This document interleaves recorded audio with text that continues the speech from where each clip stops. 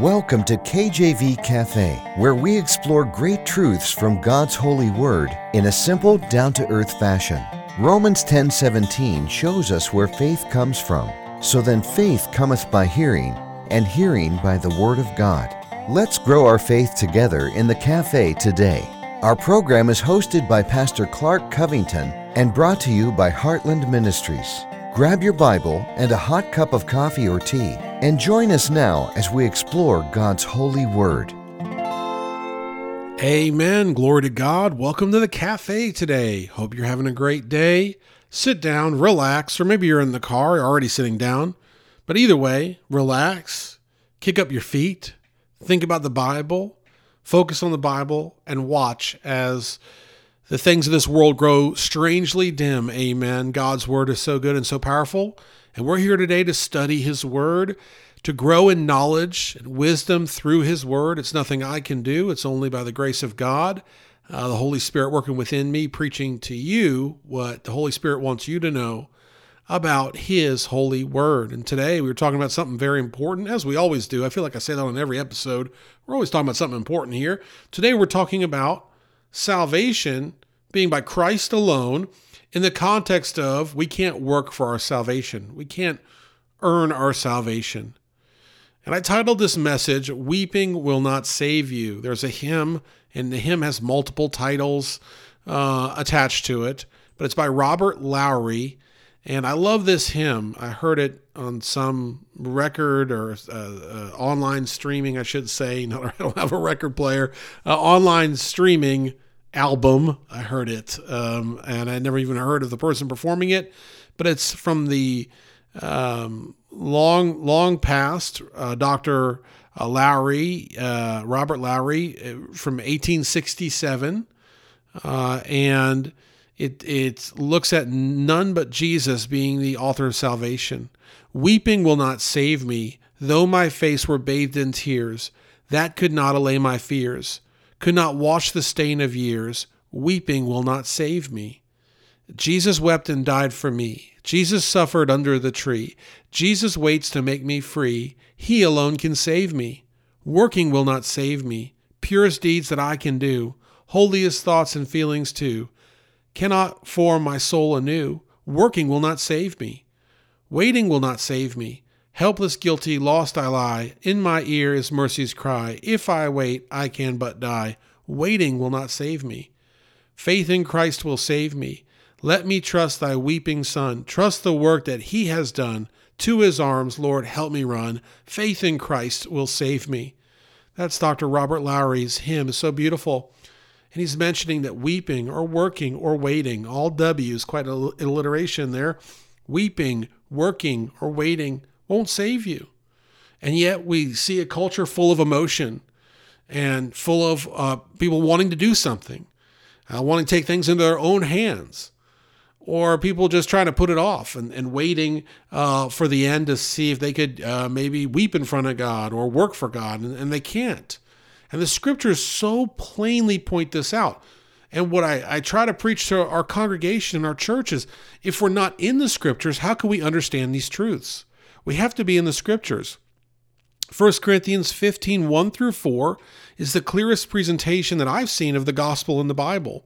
And I've learned that from other preachers, and I believe it's true. 1 Corinthians 15, 1 through 4. Moreover, brethren, I declare unto you the gospel which I preached unto you, which also ye received, and wherein ye stand, by which also ye are saved, if you keep in memory what I preached unto you, unless ye have believed in vain. For I delivered unto you first of all that which I also received, how that Christ died for our sins according to the Scriptures, and that he was buried, and that he rose again the third day according to the Scriptures. And so we see in 1 Corinthians 15, 1 through 4, a picture of the gospel, that Christ died for our sins, amen, on the cross at Calvary, and he was buried 3 days in the ground, and he rose again on that third day, that miraculous resurrection, amen.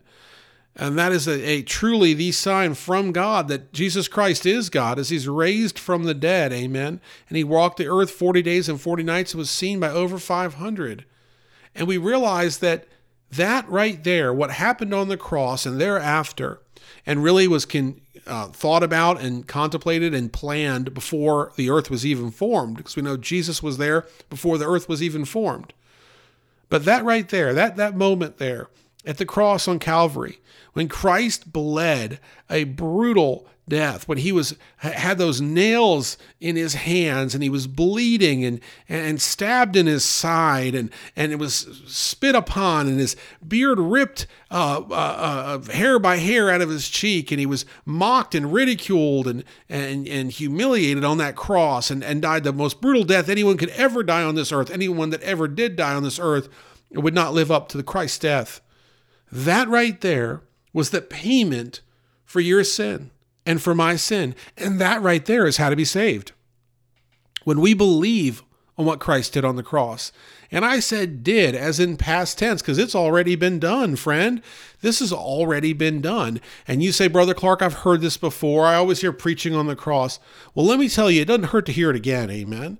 And the reason why it doesn't hurt to hear it again is because this is the foundation of how we're saved. And this should inform us and define how we view salvation in all other contexts. Right? If you can only be saved by Christ, can you be saved another way? No. Well, then why, friend, are you working to earn your salvation, working to earn favor with God? Why, friend, are you living in fear that you don't have salvation or that you wouldn't be saved from hell and the flames of hell and eternal torment if you truly have accepted Christ as Savior? See, when we have an understanding that Christ died for our sins. We have an understanding that salvation is by Christ alone. We have an understanding that our emotions, they're not going to save us. That our works, they're not going to save us. That our waiting and our kind of just ignoring it, that's not going to save us. We are saved by grace alone, through faith alone, in Jesus Christ alone. Ephesians 2, 8 through 9. For by grace are you saved through faith, and that not of yourselves, it is the gift of God, not of works, lest any man should boast.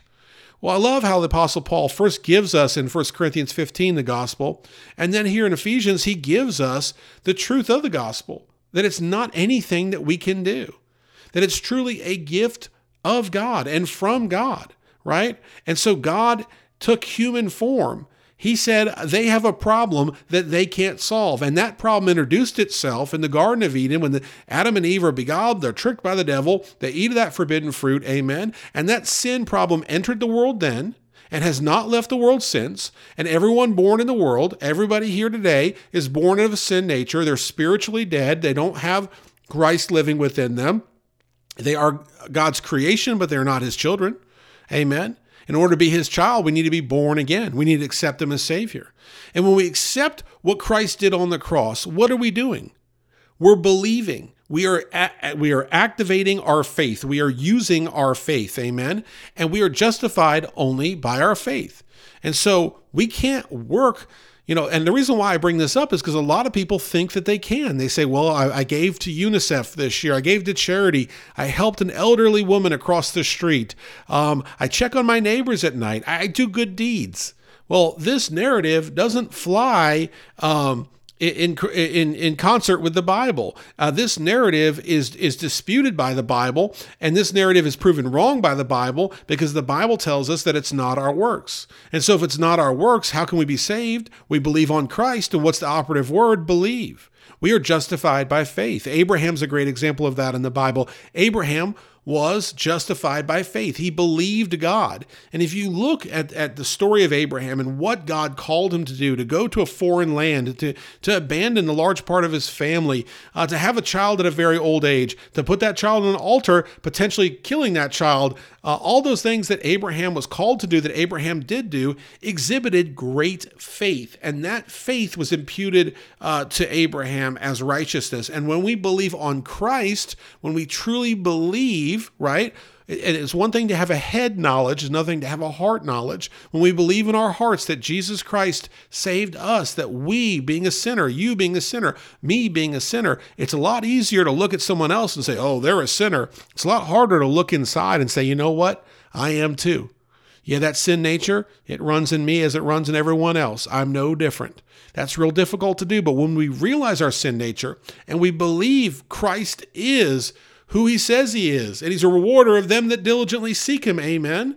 We believe that Jesus Christ is the Messiah. We believe that Jesus Christ really did die on the cross and really was raised again by God and really did walk this earth 40 days and 40 nights and really is ascended up into heaven and really is at the right hand of the Father. When we believe these things in our heart, then we're saved. We're justified by our faith. And that salvation, I'll tell you this, it's eternal. This is the Bible term, eternal security, or I guess the theologian term, or whatever it's called, eternal security. You have eternal security in Christ. You cannot lose your salvation. Nowhere in the Bible do I see that pointed out at all. Salvation is eternal. John 10:28. And I give unto them eternal life, and they shall never perish, neither shall any man pluck them out of my hand. And so how on earth could Christ say this and not mean it? He cannot lie. He is perfect. His word is true. I give unto them eternal life. That's forever life. They shall never perish. Again, just so God's like, okay, I'm going to say eternal life here in John 10:28. And in case they didn't get it, I'm going to go ahead and put in that same sentence, they'll never perish. Okay, that again, eternal life, never perish. That makes sense. And then just in case you thought some person could come and do something, neither shall any man pluck them out of my hand. See, God is stronger than man. God's stronger than the devil. God is sovereign. His will be done. And he's not a liar. And so when we're saved, that's eternal. Jude 1:24. Now unto him that is able to keep you from falling and to present you faultless before the presence of his glory with exceeding joy. See, God is more than able to keep us from falling. Now, of course, we're still in this flesh. We still have a sin nature. We will mess up because we are human and we are not yet transformed in our resurrected body. We're not yet in heaven. We're not yet without sin. And so we are in this flesh and we are fighting against the flesh. That's why the Bible talks about taking up the cross, about denying our fleshly lusts, about cleansing our hands as sinners. I mean, all of this deals with the idea that we have a sin nature still, even after being saved. But our salvation is secure. And so you say, I could be saved today and tomorrow commit a grave sin and I don't lose that salvation? I would say absolutely. Now, first, if you're saved today and you're truly saved, you have the Holy Spirit living within you, and I believe that Holy Spirit would convict you to not do that grave sin. But it is possible. I mean, are there backslid Christians out there that will end up in heaven? Yes, because God is a God of his word. And yet we realize we should never, ever want to live in sin. We should never look at this as a license to sin, because those that are truly saved understand what Christ did on the cross, and understanding the brutality that Christ had to endure as God in the flesh, having all power and all knowledge, could have absolutely wiped out all his captors in one blink of an eye, that he endured it for you, that you were on his mind as he suffered so greatly on that cross. And that now he's been raised again and he's so highly exalted, and that we thank him with just great adoration and love, saying, thank you, Jesus, for saving me. You won't want to sin. You want to tell other people about this salvation. You want them to have what you have. You don't want them to suffer anymore. You don't want them to be in the bondage of sin. And most importantly, you don't want them going to hell. So you're more focused on that than living in sin. But regardless, salvation is eternal, friend. Salvation is eternal, and it's by grace alone, through faith alone, in Jesus Christ alone. I gave you several verses here, and that's enough really to hammer the point home that salvation is by grace alone. We cannot earn it. Our works don't save us. Weeping won't save us. It's only by the blood of Christ that we're saved. I thank you for listening. Take care. God bless, and amen.